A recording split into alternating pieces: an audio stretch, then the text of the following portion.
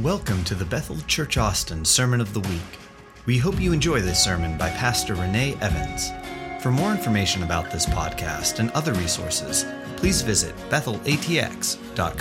I feel like I have a good message, but I just don't know if I'm going to get to it. When I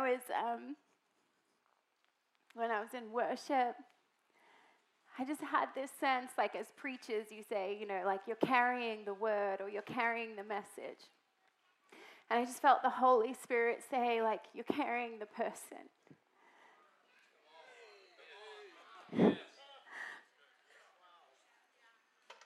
I just feel that the Holy Spirit is in this room so strongly tonight.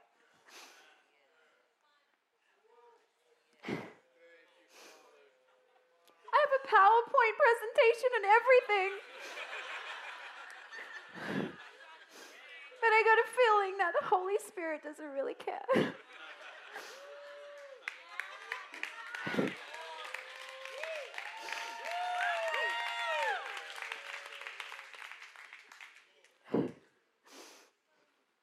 I was on my knees in worship, like assuming the position, like anyone who's grown up in revival culture, just assume the position, right, to receive. And it felt like the Lord said, turn your hands over, because I'm taking my church from receiving to yielding.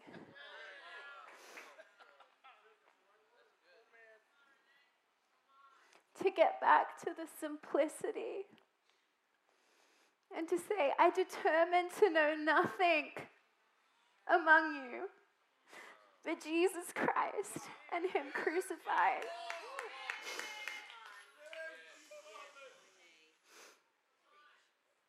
I'm sick of being filled.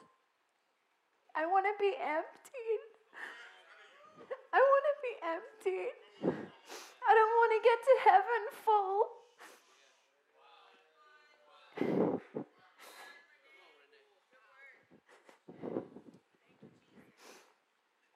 I've been watching hours of revival history meetings getting ready for tonight. That was my first mistake. Thank you. And I just was watching as these men and women over and over and over again, they weren't any different from you and I. We tend to look at these great moves of God and these great men and women of God, and we put them up on this pedestal. But the only one that should be on our pedestal is the Holy Spirit. And we're not so different.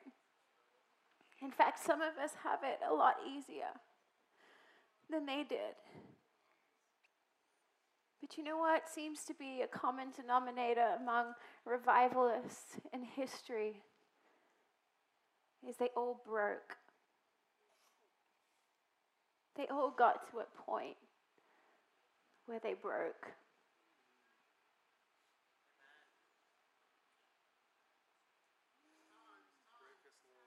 I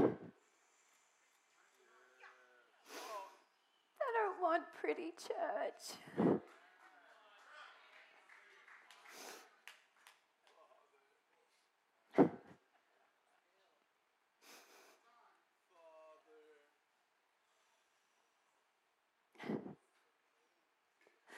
Holy Spirit, we love you.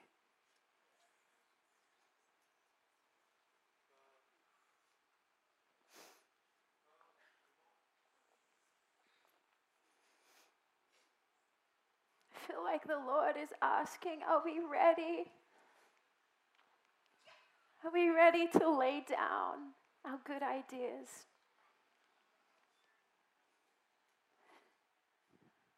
Are we ready to lay down our carefully constructed Christian reputations?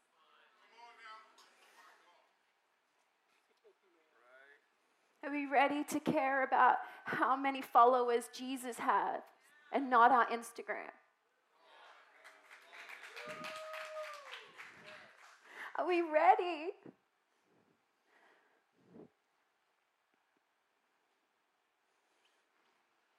As I was studying the life of Catherine Coleman, she would pace back and forth.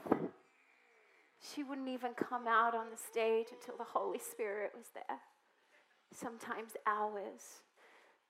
And the tens of thousands of people would wait because she said, I am utterly useless without the person of the Holy Spirit.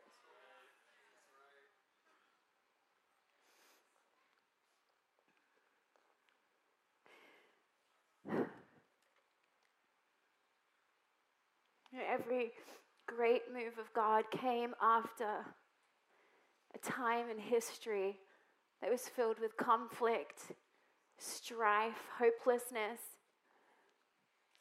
where the world was turned upside down. From the Great Depression, plagues, the wars, out of those places came great and powerful moves of God. And I don't just say this for hype, but friends, we are in that day and that time that if we allow it, a move of God is coming that we have never seen before. A move of God is coming, but we need to learn how to lay down.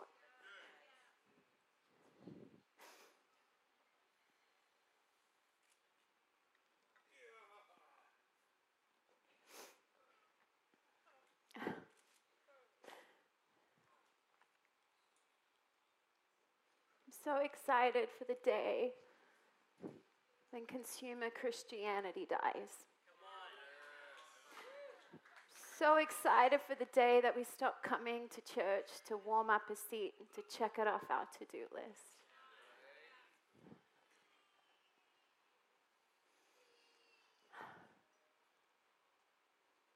He's so worth it. He's so worth it. We love you, Jesus. We love you, Holy Spirit. We love you, Holy Spirit.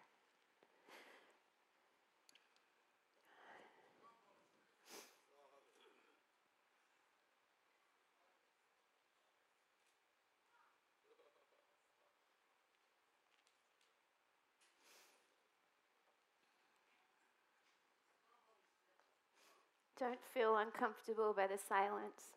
I'm not. I'm just waiting for him. Because I have okay words. Pretty epic PowerPoint presentation, but gosh, I don't want to move when he's not moving.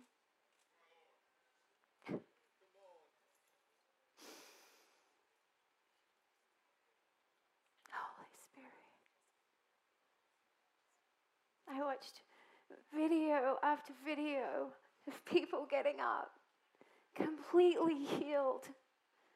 Not because anyone laid hands on them, but because the presence of God was in the room. A 4-year-old boy who had never walked or ran from muscular dystrophy ran across the stage. Did you hear that? I don't know about you, but I have a 3-year-old boy that I can't get stop running. Could you imagine watching your boy run for the first time at 4 years old because he's been bound in a wheelchair? That's my Jesus. That's my Jesus.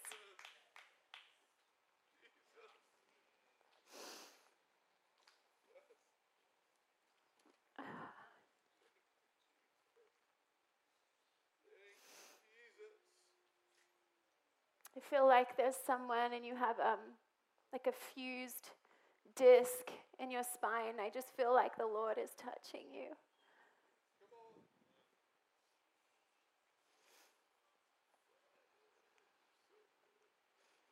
I feel like people's hearing is going to open up tonight. Tinnitus is going to leave in the name of Jesus. Pay attention to your bodies tonight.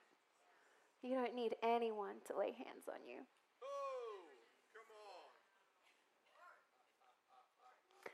I love what Joaquin says. God is good at his job and he needs less help than we think he does.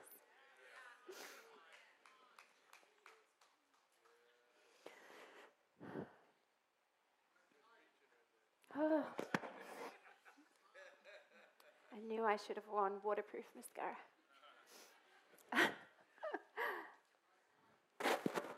Oh, sorry. Thank you. Oh, Lord. Oh, Lord.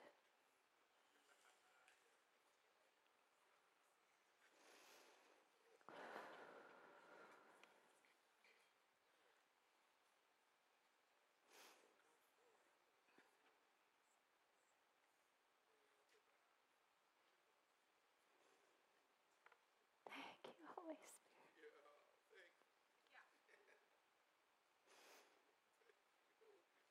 Thank you, Holy Spirit.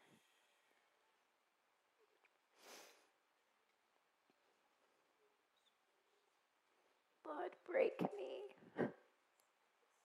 Break me, God.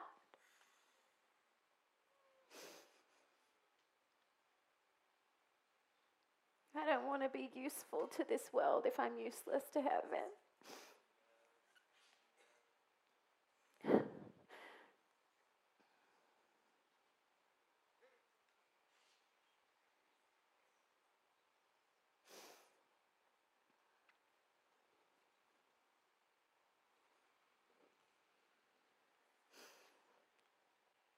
I love you, Jesus.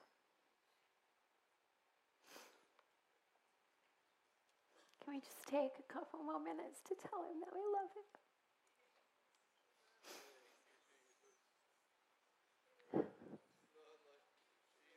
We love you, Lord. We love you, Lord. Overshadow us, Holy Spirit. Overshadow us.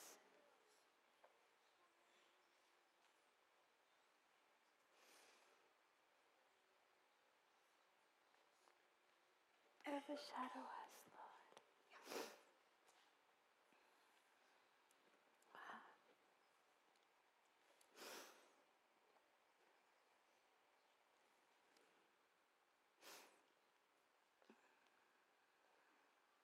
Being filled with the Holy Spirit is not a one-time event.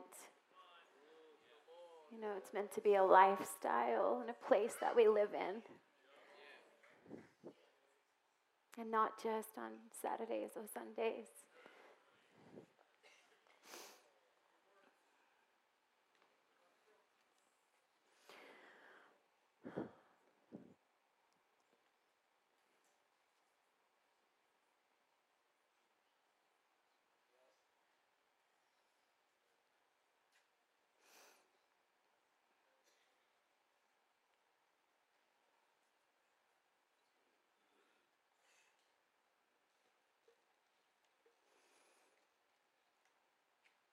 I love you, Holy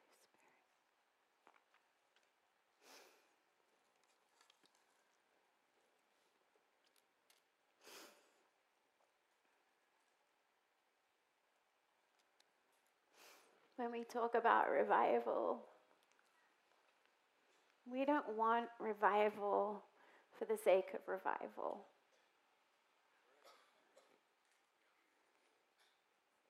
We don't want revival so our church, denomination, city can become famous. We want revival because when it comes, he comes. We want revival because it drives us into intimacy with the Father. We want revival to make Jesus' name famous. We don't want it because it's the buzzword. or the cool charismatic and hip Pentecostal thing to want. We want it because truly it's the only thing that is going to make earth look like heaven. It's the only thing.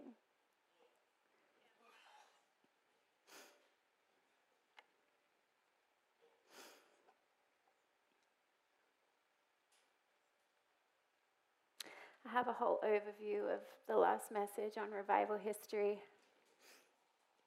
but I'm just going to say it's on a podcast or somewhere that you can find.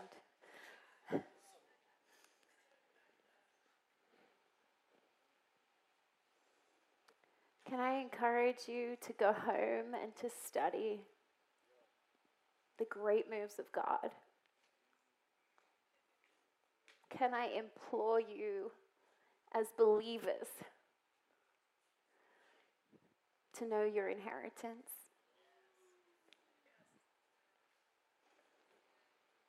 To know what people laid their lives down for, that you now walk in.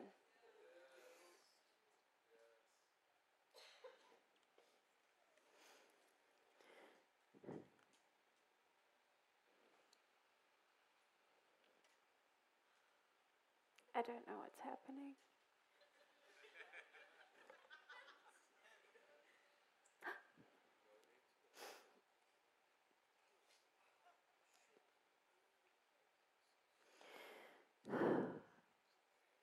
We might take a few Holy Spirit breaks tonight. Are you okay with that? I don't know how we can read and study about Christian history and not just be so overcome with His goodness and gratitude.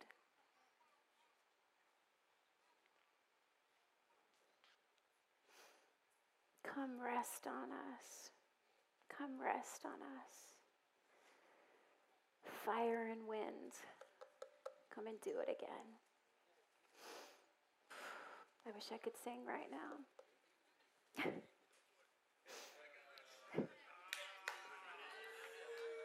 I want the Holy Spirit to stay. I don't want to grieve the Holy Spirit.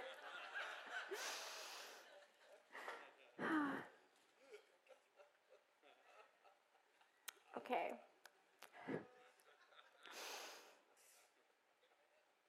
I mean, I've got so many notes, but we're just going to jump in, okay?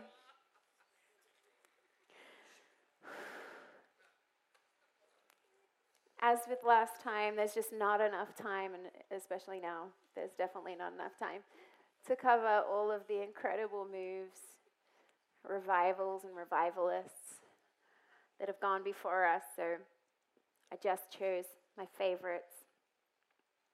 I'm going to start with this lady right here. Aimee Semple McPherson. She's my favorite revivalist. Although, after watching hours and hours of Kathryn Kuhlman, she's a really close second. All right, let me tell you a little bit about this lady. It's my hopes that as we look at these people's lives and even the humble beginnings that they come from, that you realize that they're no different than you and I. They grew up in a different time and maybe a different place. But for the most part, most of them didn't grow up with this gift upon their life that just couldn't wait to get out.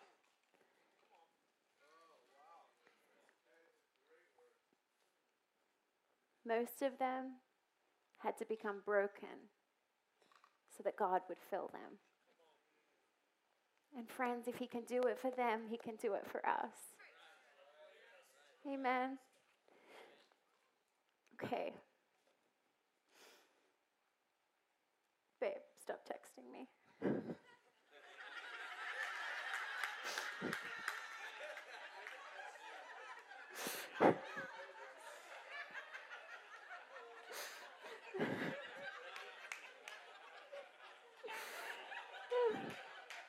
Does it look like I need more distraction?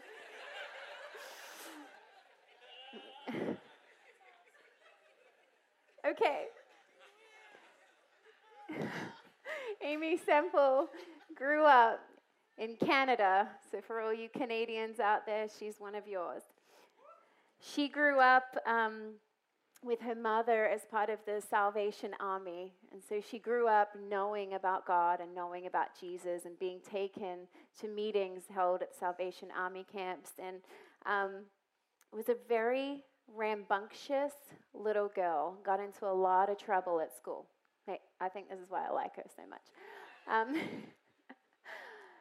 And she argued the case of evolution that went even to the point of writing and getting different scholars to engage in a debate around evolution because she decided that evolution was right.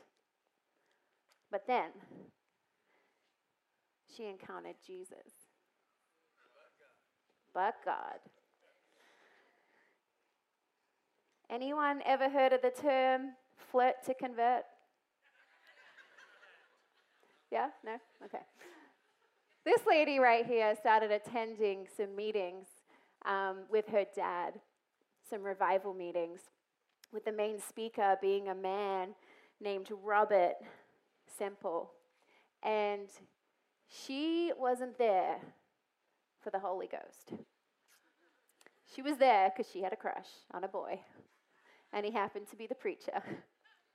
So she came back night after night after night. And eventually, she began to see that the people in the room were carrying something that she wasn't. And so she began to ask God, said, all these people are speaking in tongues and baptized in the Holy Spirit. And so she started pursuing the baptism of the Holy Spirit. And for 5 days in a house, she didn't leave, she fasted and she prayed. And then on the morning of the 5th day, she was filled with the Holy Spirit and began speaking in tongues. She married Robert Semple, this lovely gentleman right over here. And he became her Bible teacher. And so eventually they moved as missionaries to China. And when she became pregnant, Robert contracted malaria, ended up dying and passing away, leaving her to give birth to her daughter in China with no friends, no family, no one, on the mission field on her own with not enough money to get back home. Miraculous thing happened where two little praying grandmas, like I said, never underestimate praying grandmas, were woken up in the middle of the night, and the Lord told them to send a certain amount of money to Amy on the mission field, and it was the exact amount of money she needed for a ticket for her and her daughter to make it back to America. When she got back, she ended up in New York, Rhode Island, and she married this man right here, Mr. Ferguson. McPherson. I'm like, not even there. And he wanted a quiet life. He wanted her to be a good housewife. And so she tried for a while. She had another child, a son. And it was during that time that she got appendicitis. And she was on her deathbed and she was praying. And she heard this voice said, "Will you preach? Will you preach?" And at that time, you got to remember, it wasn't common for women to preach. That was a man's job. And the voice said, "If you preach, I will heal you." And so she said, "Yes." And immediately, she was healed. She grabbed her children. She left a note for her husband. She said, "I've gone to preach the gospel. Come join us." She went from town to any place that would take her preaching the gospel. And at that point, that's really all she knew was the salvation message. And she would preach. And this right here was her little car. You know, she was the first woman to cross the United States in a car. And she began taking a tent, pitching a tent, having these meetings where people were getting saved and people were getting healed, but her husband was not happy. And he said, "Let's go back and live our quiet life." That's what she said. So she said, no. She said, "Not again will I deny the call of God on my life." So unfortunately, they did end up getting a divorce. And she went on with her mom and her kids, traveling all around America preaching the gospel.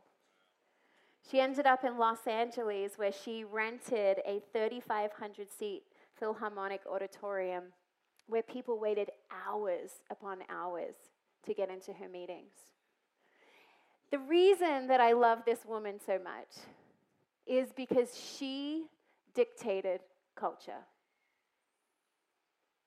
She was the head and not the tail. And what do I mean by that? When she built her Angeles Temple, her church, which was a 5,000-seat auditorium, she had 40 million visitors come in a 7-year period. Just to give you a little bit of context, that's the population of Australia times 2. Came to that building in 7 years. And Hollywood, the elite from Hollywood would come. Charlie Chaplin actually would build her stage sets for her, and they were very close friends. Marilyn Monroe would come. She would see Hollywood producers and directors. They would come to her meetings to get ideas on what to do in the movies. She wrote 5 operas. She would sing. She would have animals. She would have props. I mean, she made the gospel come alive. And more people visited her Sunday services than they would any of the leading blockbuster films that came out. This is perhaps my favorite thing that she did. She would rent the halftime show at boxing matches, much to the criticism of most Christians, because the people who used to attend boxing matches weren't really the nice people. And she would rent the halftime show. And she would have a sign that said, "Kick the devil. Beat the devil." And she'd walk around and she would preach the gospel. And can I tell you, she saw drug cartel leaders, mob leaders, repenting and crying in their seats, receiving salvation. She didn't wait for the world to come to her. She went to the world and took the gospel message. And as a result, she was the most famous person in Los Angeles in her time. She dictated culture. What she did, the world copied.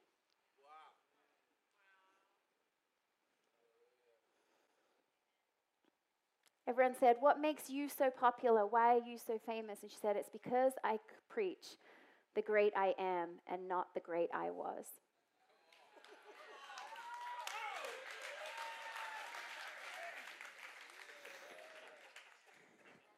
She wasn't just the first woman to own a Christian radio station. She was the first Christian to own a radio station. And just before her death, she actually was in negotiations to get an experimental TV channel, which wasn't around. She was on the precipice of everything. She was on the precipice of culture.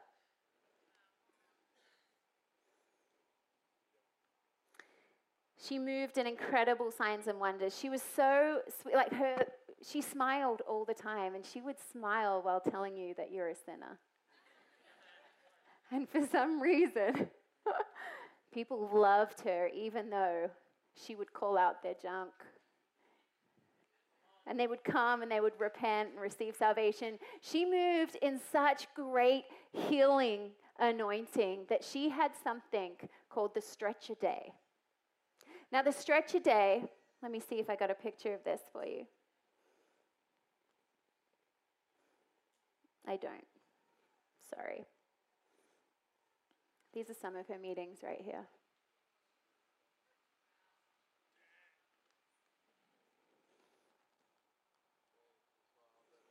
They fed 1.5 million people throughout the Great Depression.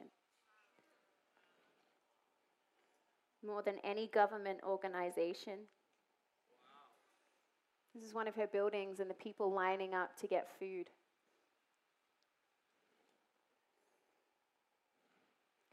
There's some more people. This is a fun one.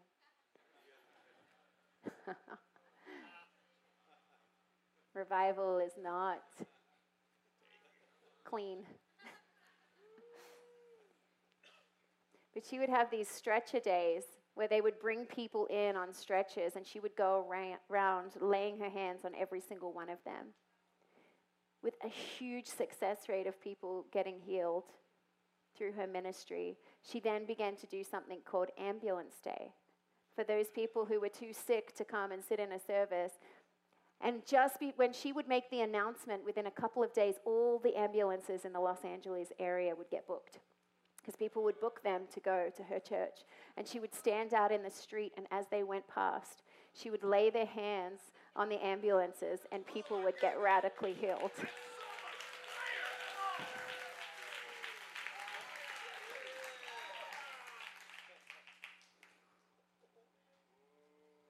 She knew how to rub shoulders with the most influential, the richest, the most famous people. Yet every single day she walked with the broken and the poor. I have a video that I want to play for you. Gives you a good indication of her personality.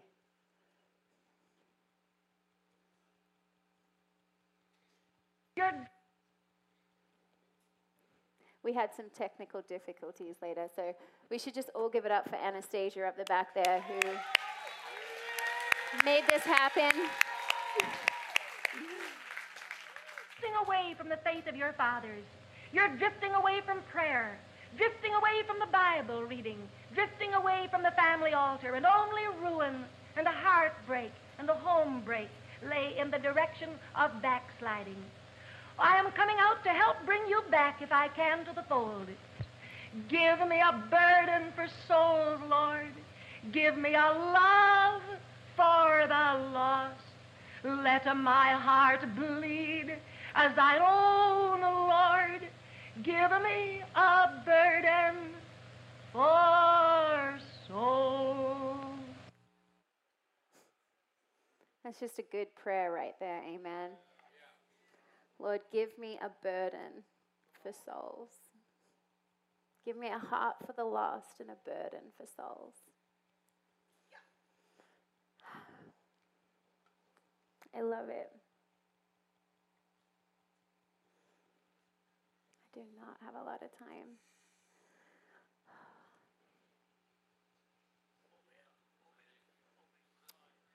This guy's fun.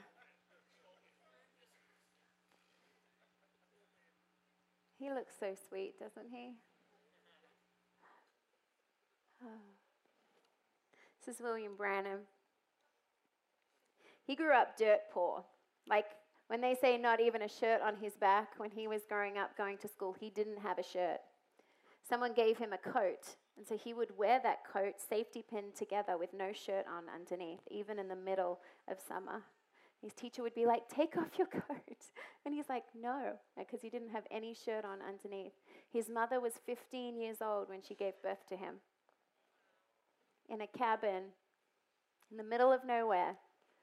And multiple people who were at the birth have the same account, that this light came into the window and came into the cabin and hovered above this child when he was born.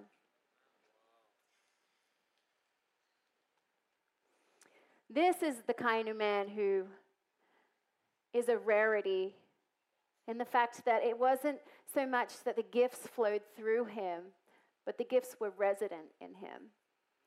He had the most insane, crazy gift of the word of knowledge. And it wasn't just when he wanted to, it was all the time. You could meet him on the street and he could tell you what you had for breakfast. He could tell you what your childhood was like. He knew everything about you. As a result of the word of knowledge gift, he had one of the most insane healing ministries of his time. He had a lot of mystical encounters, multiple encounters where he would hear the audible voice of the Lord in the wind that would shake the trees around him. And one time it said to him, do not defile your body, do not smoke, do not drink, and do not be promiscuous. Now, he didn't grow up in a Christian home, and so when he was like, I think it was 12, his dad offered him some whiskey, which is just a bit crazy, but He said no, and they would all make fun of him. And when his friends at school would offer him a cigarette and he said no, they would all make fun of him. He really was the black sheep. But he had heard an audible voice, and he knew that he had to obey that voice at all costs. And he did.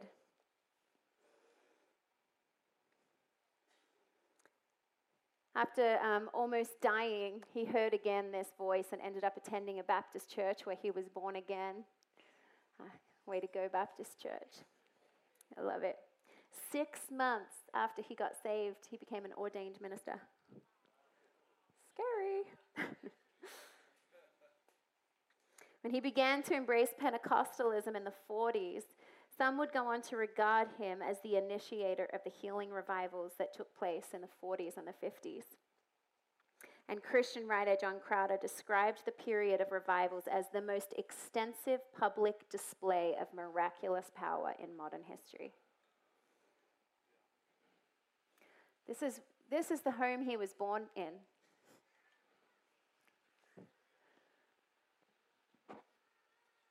That's so wild to me that he was born there. This is him as a young preacher. Can anyone recognize, Shane, don't answer. Can anyone recognize this man down here in the corner? Oral Roberts, yes. He was part of his gang of revivalists. His meetings were some of the largest religious meetings in American cities. Reports of 1,500 converts, not attenders, converts, in one meeting were normal. Historians name his June 1946 St. Louis meeting as the inauguration of the healing revival period. Sometimes he would pray up to 4,000 people at a time. They would line up and he would lay hands and pray for up to 4,000 people. He had this unusual manifestation coupled with the word of knowledge. When he touched someone's hand, sometimes it would break out in a rash, and he would immediately know that person's sickness, pray for them, and then they would get healed.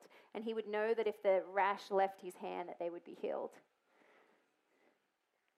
He had almost a 100% success rate in praying for the sick and them getting healed. As you can imagine, someone with that kind of anointing quickly became in demand. And so his meetings grew, and they grew from up to 25,000 people per meeting. 28 different states across the nation would come to his meetings. And Branham's meetings were interracial from conception, even holding interracial meetings in the South. In the southern states, receiving much backlash, he continued to preach unity and remained dedicated to ministering to both races and bridging the racial divide of his day.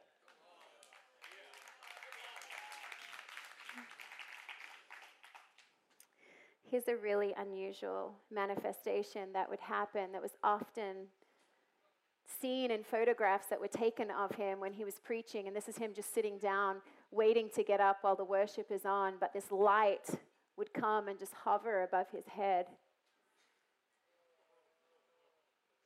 So many pictures, like these are just two, but so many pictures of this light just being present as he ministered. And he said it was the angel of the Lord that was by him that was healing people.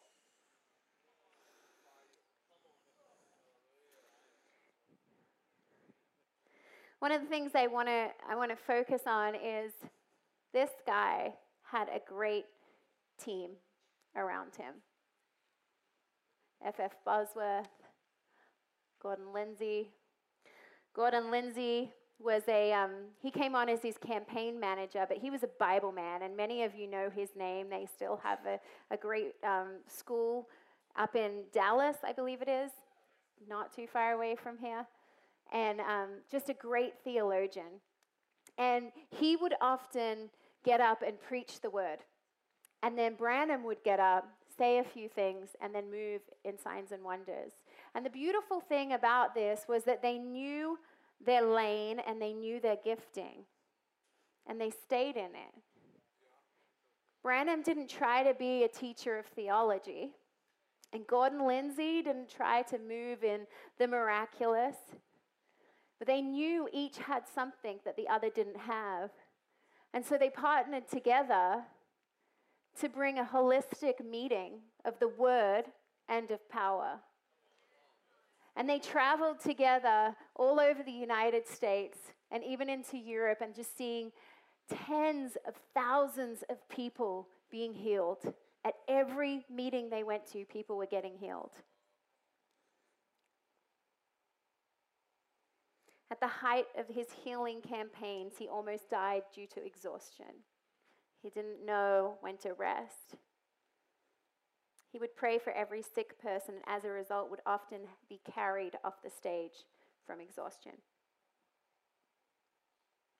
Sometimes he was on stage and other people had to come up and hold his hand and place it on people because he was so exhausted.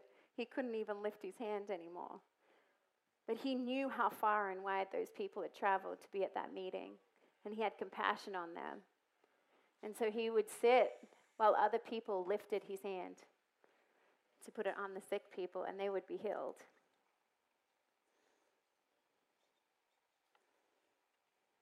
Describing Branham's method, Bosworth said, "He does not begin to pray for healing of the afflicted in the body in the healing line each night until God anoints him for the operation of the gift, and until he is conscious of the presence of the angel of the Lord on the platform with him. Without this consciousness, he seems to be perfectly helpless."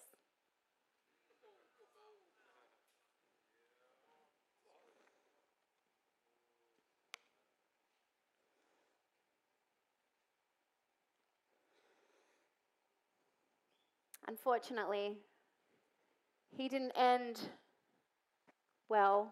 He left a great legacy, but there are some things that can be learned from his life. He began to split off from this group due to different reasons, and then he began to engage in theological subjects that were beyond his comprehension, that were really beyond his gifting. And so he moved into this lane of becoming a teacher. And he kind of got off track, not kind of, a lot, got off track with some of the revelation that he was getting. And unfortunately, he didn't end well. He still ran his race in the first part of his life really well. But unfortunately, when he broke away from community, when he became a lone ranger, when he became the man, the anointed one, and didn't need the giftings and the talents of the people around him, he was led astray. Can I tell you how important it is for us to stay in our lanes? Does that mean we can't try things? No, not at all. But let's not pretend to be experts on things that we're not. It's okay to say we don't know. Being a worship leader, to me, super glamorous. I'm not going to lie. I'm like, man, I want to do that. But it is not my lane. You might regret that, Dylan. It's not my lane. I'm not trying to be it because I'm not gifted in it. And it's okay. Praise God, we have people, an abundance of people who are gifted in that. But each of your calling is meant to look unique, and it's meant to look different, and it fits you perfectly.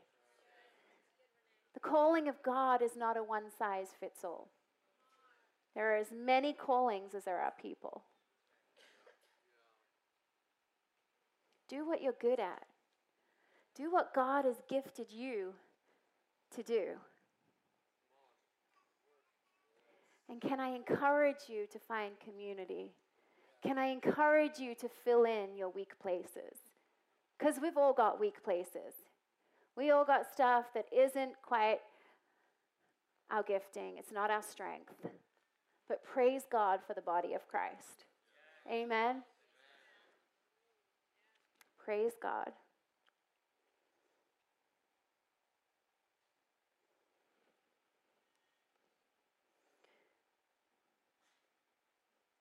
This is where I might get a little bit messy again.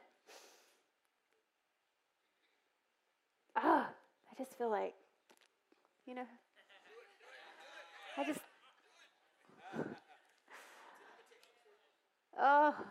love this woman. Wow.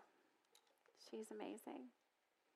This was the woman who would say every day, I believe in miracles because I believe in God.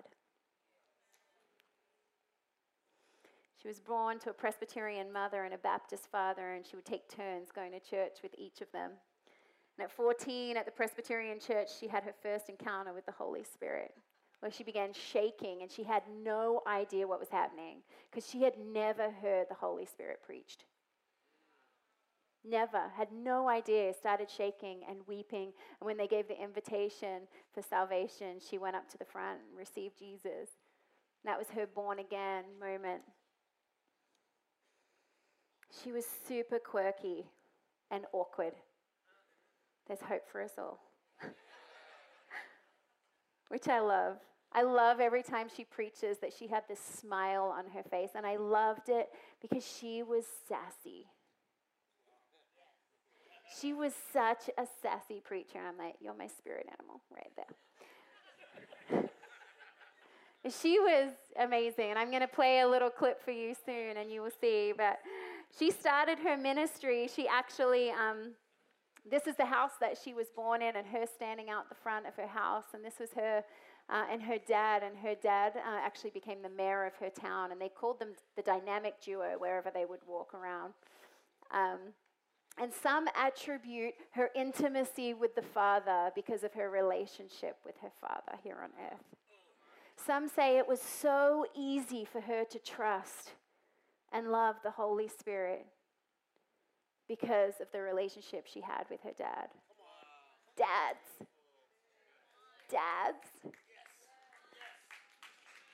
Your relationship, not just with your daughters, but with your children, is so important.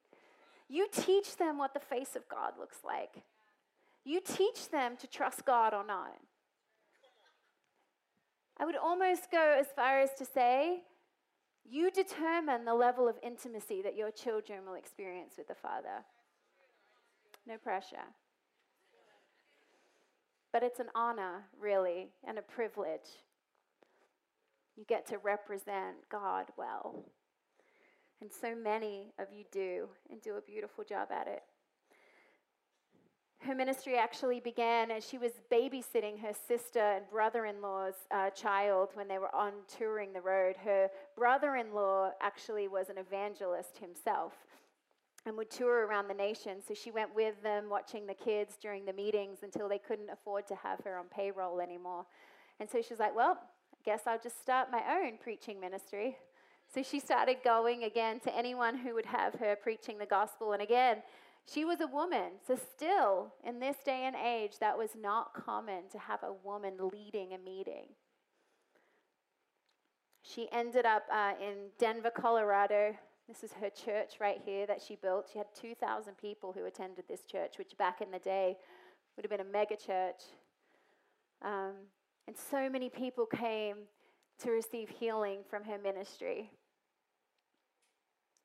She ended up marrying a man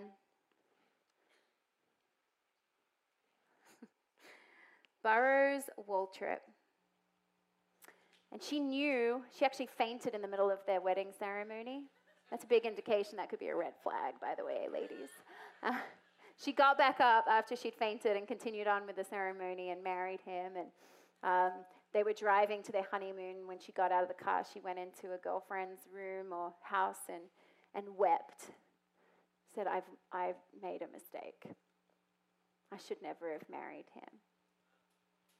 And she knew at that time that she had not been obedient to the Lord. He then went on to tell her that because she was a woman, she wasn't allowed to preach in her own church. Oh man, it just makes me angry.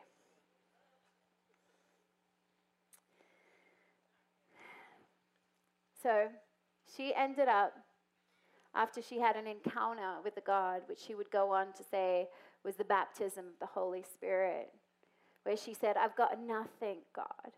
I've got nothing, but whatever I have, it's yours. That was the moment that she became yielded to the Holy Spirit. She ended up divorcing her husband, and she kept preaching. Sometimes there was one account where she was in the middle of preaching, and when the pastor found out that she was divorced, he came up and took the microphone off her, apologized to his congregation, and said, I'm sorry, we've had a divorced woman preaching to you. Many churches closed their doors to her when they found out that she was divorced. But guess what? God didn't care. God didn't care, and she got up again. She was told no so many times that most of us would have given up with just half the no's that she received. But she didn't let that stop her. She cared more about the call of God on her life and being obedient to him than she did what man would say. And she kept preaching. And she kept preaching. I have a video here for you.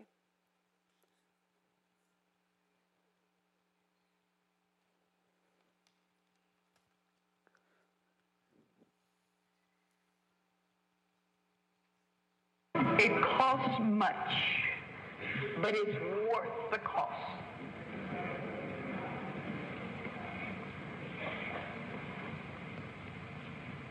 It costs everything. If you really want to know the price, if you really want to know the price, I'll tell you. It'll cost you everything.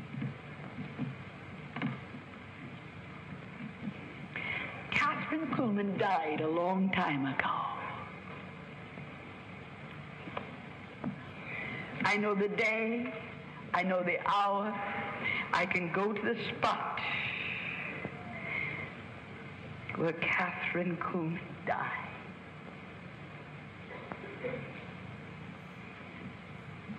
But you see, for me, it was easy because I had nothing.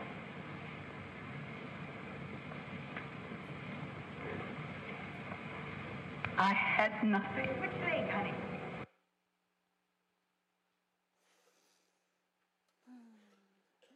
It costs much. So many people would look at her ministry and her growing fame and want what she had. They didn't truly know what it cost to have what she had. I think a big mistake that we can make sometimes is looking at the anointing on someone's life and assuming that there isn't a great cost that is attached to that. Because you will get ridiculed, you will get persecuted. But it's worth it. She used to say, God's not looking for silver vessels. God's not looking for golden vessels. What God wants is yielded vessels. We don't need to look perfect for him, friends. We don't need to. In fact, that's the farthest thing that he wants. He wants our yes, and he wants our obedience. But when we say yes, we better know. We better be prepared for the cost. Because that's why there's many people and only a few real revivalists. That's the one reason. It's not because God doesn't want to do through you what he did through them. It's not because he's holding back. It's not because he can't do it. It's because there are very few people who truly count the cost and say yes anyway.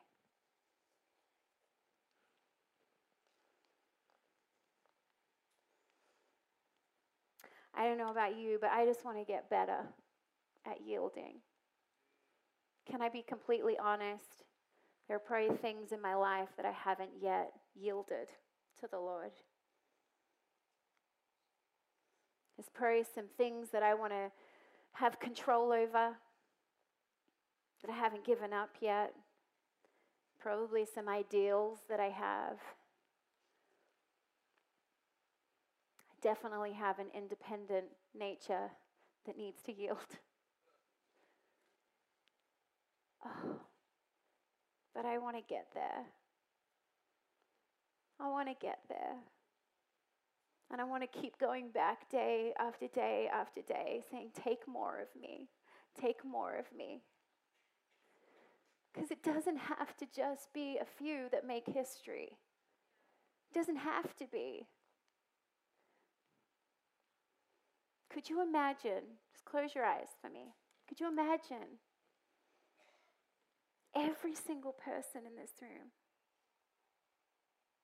fully yielded to the Holy Spirit? Not caring what the person next to them thought of them. Being outrageously obedient, even to the point of foolishness.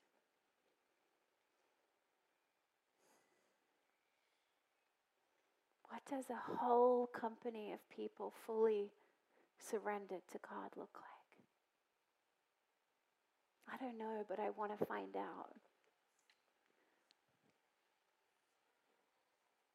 I want to find out. There was one time that Catherine Coleman had a meeting.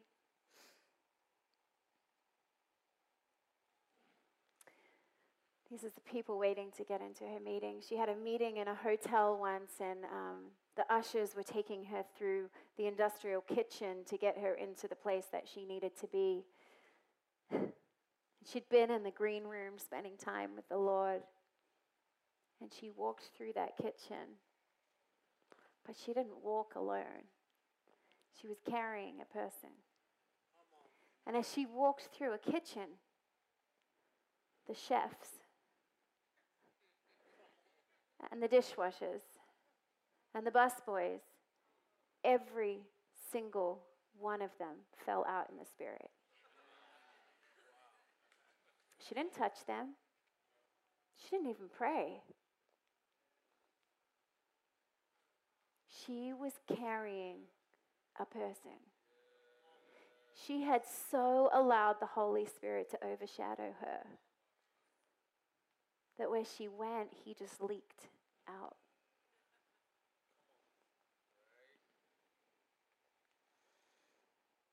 So many people would be healed in her meetings, getting up and walking out of their wheelchairs, some who hadn't walked in decades.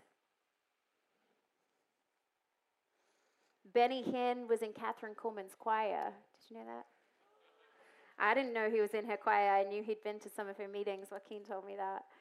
And he studied her life, and the model of his services are very similar to her services. And I was telling Joaquin about a time that I went to a Benny Hinn conference, and I was sitting on the front row, and I closed my eyes, and he was talking like a lot. It was a really long meeting, and you know when you just kind of like it felt good, but I was also really tired. And I'm just putting my hand in my head, and I felt this presence move. And so I began to experiment, and I could tell when Benny Hinn was on the same side of the platform that I was sitting in front of, and when he'd moved to the other side. Not because of sound, not because my eyes were open, but the tangible presence of God that rested on that man. Think of him what you will. He's controversial, I know. But there is no doubt of the hundreds of thousands of people that have been healed and saved at his meetings. And can I tell you, I don't agree with all his methods. But the Holy Spirit is friends with that man.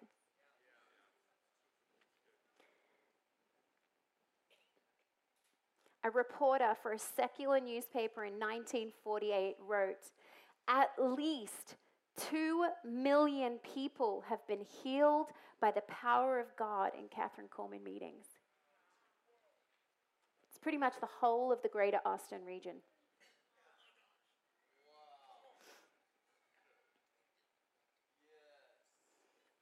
I love that she didn't always pray for the sick, but what she did, she used her gift in the word of knowledge, and she taught people how to recognize the presence of God. She taught and trained people how to be aware that the Holy Spirit was moving. And so times she would just throw out in groups, she would throw out words of knowledge. She'd be like, someone over here is being healed of this and this and this. And she didn't go out and pray for them, but then sure enough, they get up, they're on stage testifying to what God has done. And of course, with that many miracles and with that kind of fame came a lot of skeptical people. But I want to show you this one because it's one of my favorites.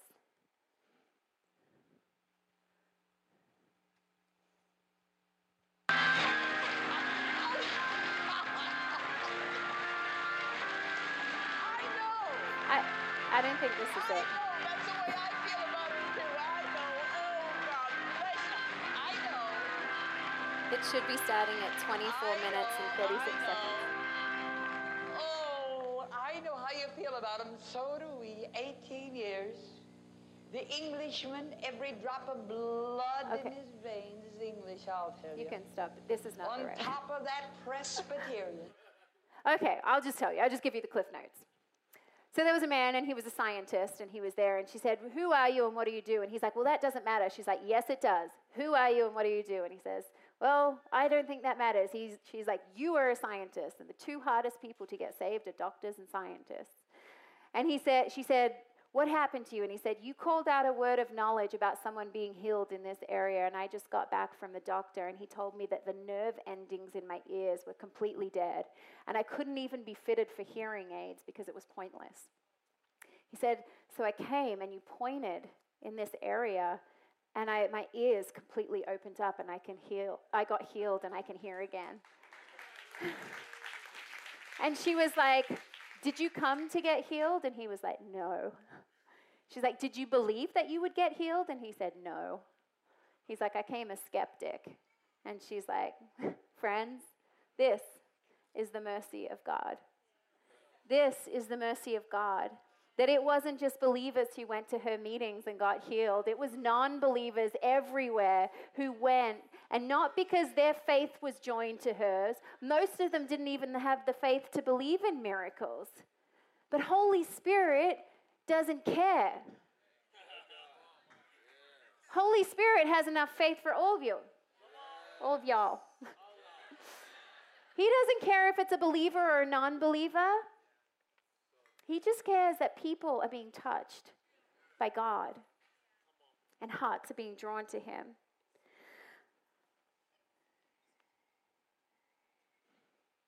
These are her meetings.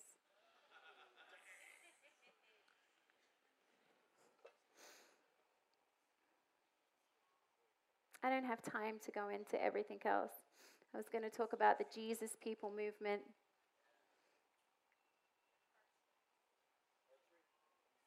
Part 3. But this guy is my favorite, well, my guy favorite, and I didn't even get to him. But anyway, let's just end by playing a little bit. I'm not going to give you any of the backstory of his life. I would just say that he had 2 million people at a time sometimes attending his meetings. Over 1 million attended in South Korea, and many, many were born again. He said, my job is simply to present Christ to people whose hearts God has already prepared. In the height of the Cold War, he took the gospel to the Soviet Union. He used radio and TV to spread the gospel. And he went on every single main TV talk show and late night show. They were just baffled by this man. He met with every sitting president since Truman. That's 13 presidents. Ronald Reagan said of Billy Graham, "It is because of this man that I pray on a daily basis." He was the confidant to many world leaders, and everybody loved him, and he truly could say, "Follow me as I follow Christ." He said, "It's my purpose on this earth to win as many people to Christ as possible." In 2007, the Billy Graham Evangelistic Association estimated that he had preached the gospel to more than 215 million people in more than 185 countries and territories.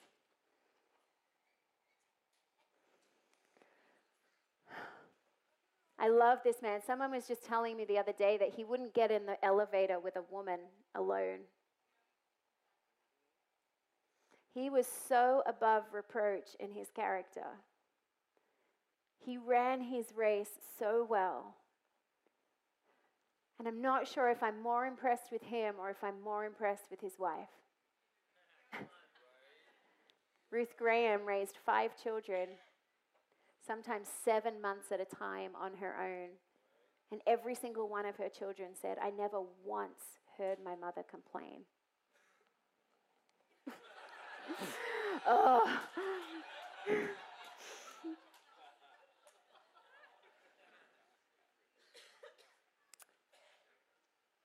This is a little snapshot. Some of his crusades.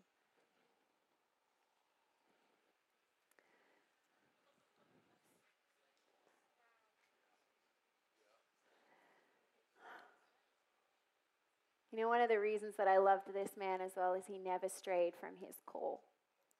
He was an evangelist. And it didn't matter if he was talking to a late night TV host or a president or hundreds of thousands of people. He preached the gospel wherever he went. I personally love him. My grandparents were involved in some of his crusades in Australia. Would help pray for people who had received salvation. But I loved it because he had a plan and a purpose with all his meetings to get every person who received salvation plugged into a local church.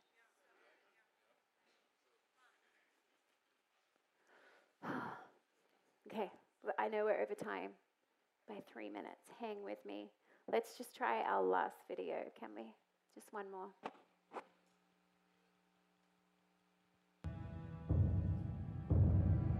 Young Billy Graham hailed another Billy Sunday. Reverend Billy Graham, one of the most inspirational spiritual leaders of the 20th century. We need you, we love you. Thank you for coming, Billy Graham. Would you welcome please evangelist, author, educator, Dr. Billy Graham. Our recipient, the man who honors us by being here today. What is your purpose? Go into the whole world and proclaim this message. You shall know the truth, and the truth shall make you free. Shall make you free. Shall make you free.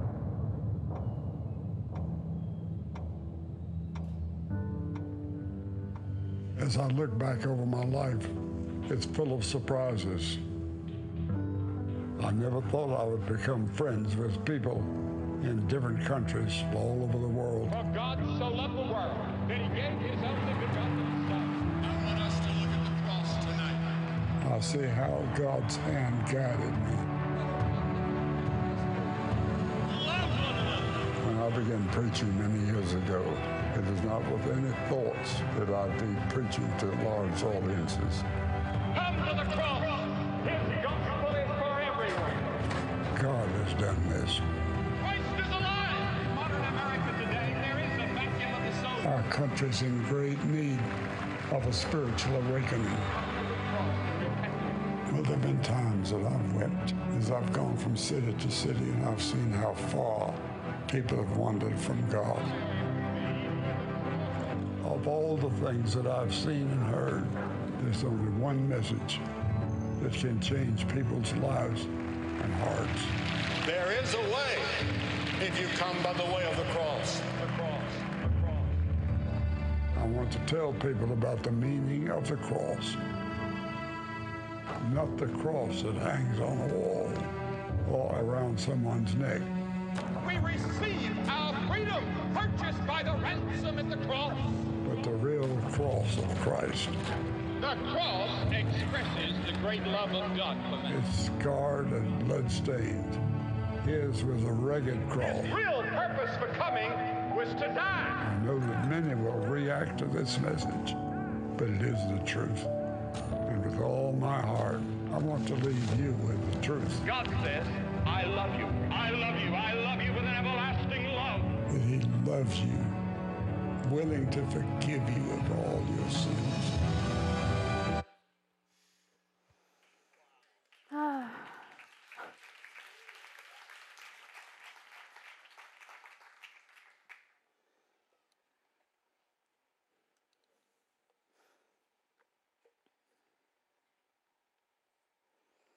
Reinhard Bonnke as well, another great evangelist. He went home to be with the Lord last year. I have this question in my heart. And I'm like, God, who are the next ones? Who are the next ones? Who are the people in our generation?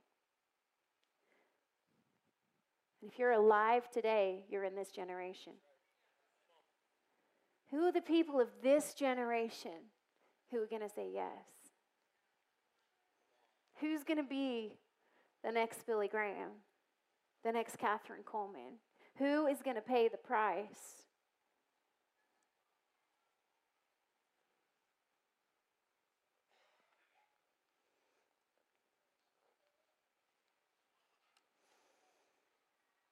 I don't want to just read about revivals. I don't want to just study the lives of revivalists. I want to live in a revival. I want to be a revivalist.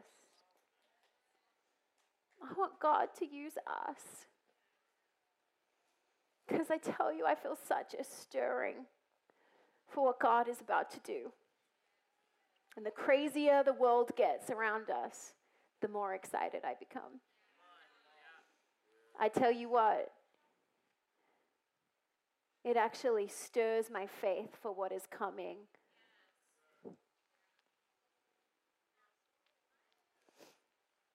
My faith is so stirred for what God wants to do, and I don't want to just sit on the sidelines, holding on to my ideals, holding on to the way I think Christianity should look, holding on to control. I want to be a yielded vessel. I want to carry a person. I want to carry the Holy Spirit. I want people to fall out in the restaurant when I go to eat. I dream about that happening. I dream about what it would look like, literally, if the roof opened up and it started raining in here. I dream of the glory cloud like Azusa Street, where kids would play hide and seek because it was so thick and tangible. In order to see it, we got to be thinking about it. We got to be dreaming about it. Because God doesn't just want it in history books. He wants it now, and he wants it today. But all he needs is yielded vessels. Amen. I'm going to invite the team to come back up.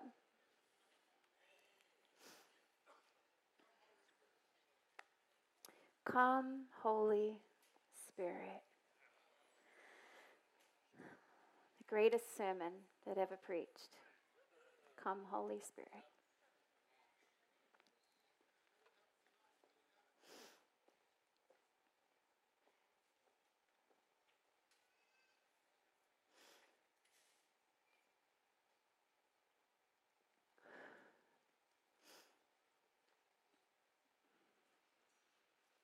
Thank you, Holy Spirit.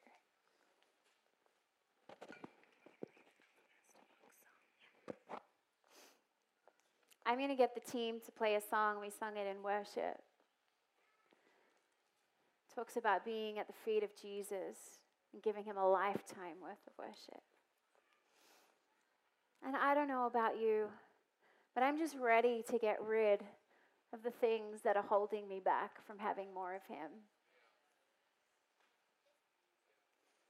I'm just ready. Man, what he has to offer us is so much more appealing than what this world has to offer us. It's not even a fair competition.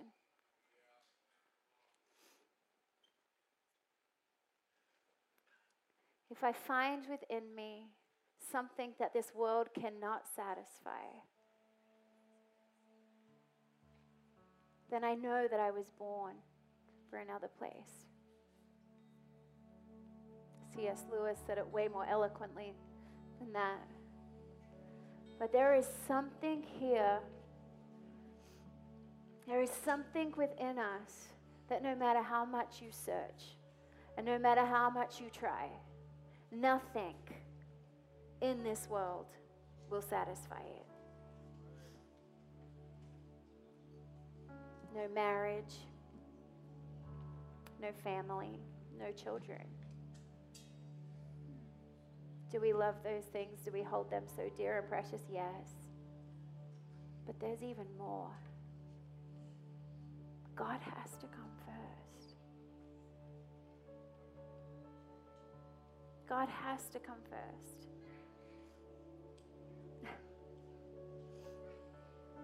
Hey, buddy.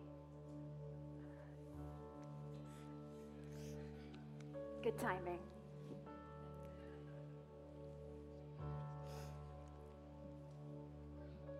I don't want to get distracted by temporary things. And tonight, as the team just plays this song over us, I just want us to recalibrate our hearts tonight.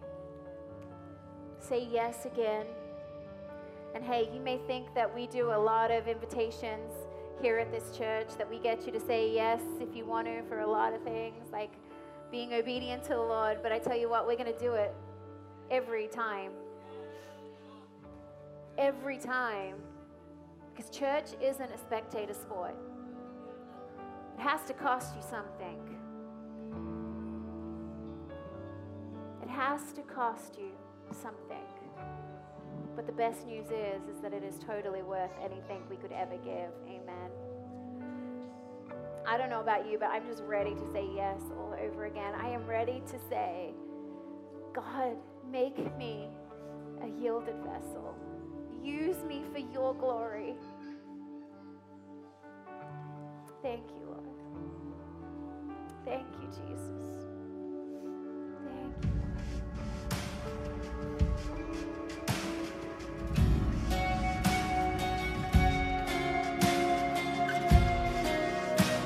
Thanks for listening to the Sermon of the Week. For more information about this podcast and other resources, please visit bethelatx.com.